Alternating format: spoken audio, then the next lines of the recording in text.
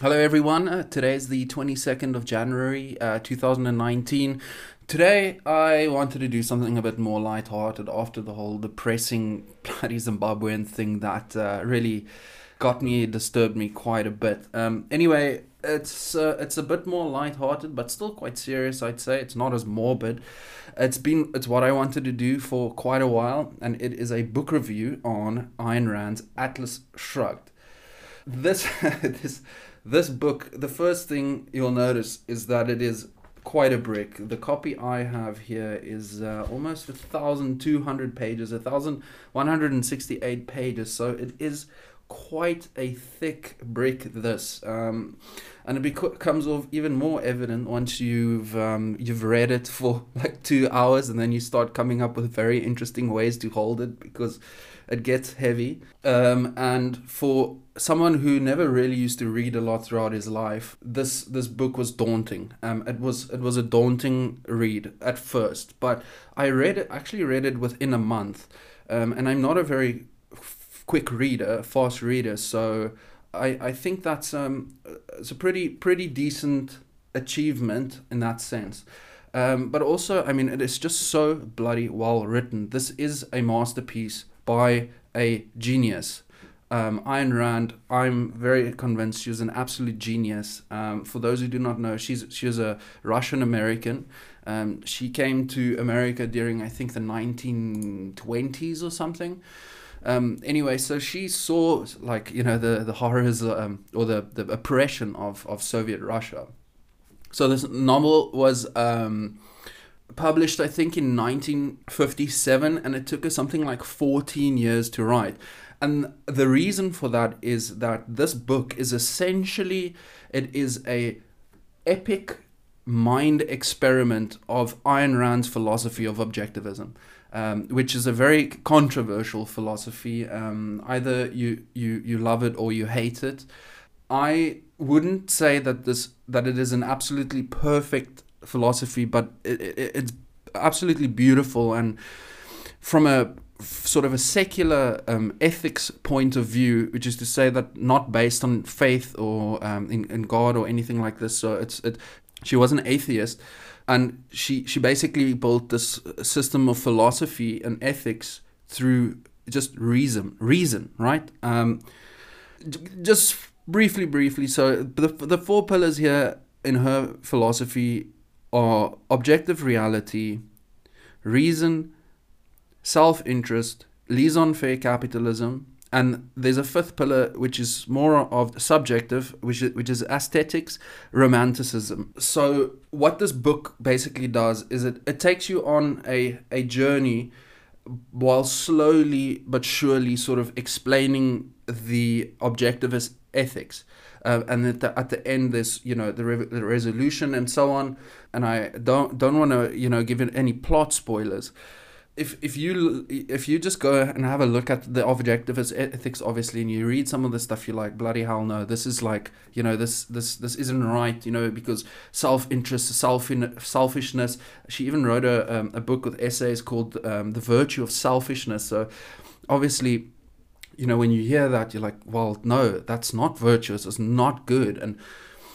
But once this intellectual titan of a woman starts breaking the stuff up and explaining it in a way that you can understand within a narrative form, it really starts to make sense. It's sort of, when I read this book and when I finished the book, it's sort of like the puzzle pieces started to come into focus a little bit more. It helps you put together the puzzle pieces that you would struggle to do by yourself, or me at least, because I'm not that clever.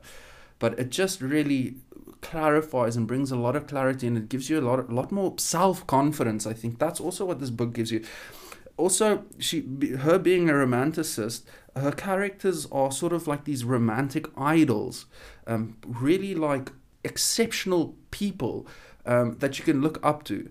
In the beginning of the book, I have to admit, I didn't like the characters. I got jealous in some way, and I thought they were. I had a certain hatred toward them, and as the book progressed, I really started like looking up to them as mentors, maybe, in a way. It's a funny way to put it, but I know it sounds strange, but that's the way that I experienced it. And I think even if you are not interested in philosophy and so on, from a more a literary sort of story point of view, I mean, it is very gripping. It's sort of also, the chapters reminded me of watching episodes of Game of Thrones, because it just ends so perfectly and with such a sort of like a bang that you're like, oh shit, snap, you know. And then you just want to keep on reading. So she does that very well. Every single chapter ends on this sort of resolution, this, oh damn, you know, I didn't see that coming, or just, you know, waves of goosebumps, which is absolutely brilliant.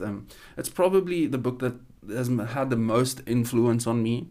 I would recommend this to anyone, and also, especially, I think, for girls and women, just because I guarantee you that you'll fall in love with these characters, these men, these sort of these idolized, not idolized, but these you know, romantic depictions of what people, you know, can be if they, you know, follow certain convictions of philosophy, and these are strong characters that I think any woman would fall in love with. All of them, all of the main ones.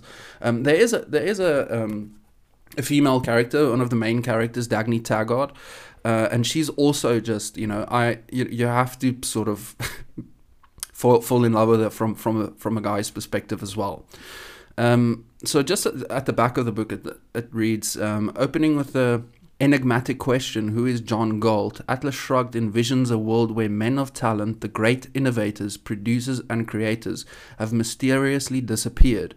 With the US economy now faltering, businesswoman Dagny Taggart is struggling to get the Transcontinental Railroad up and running.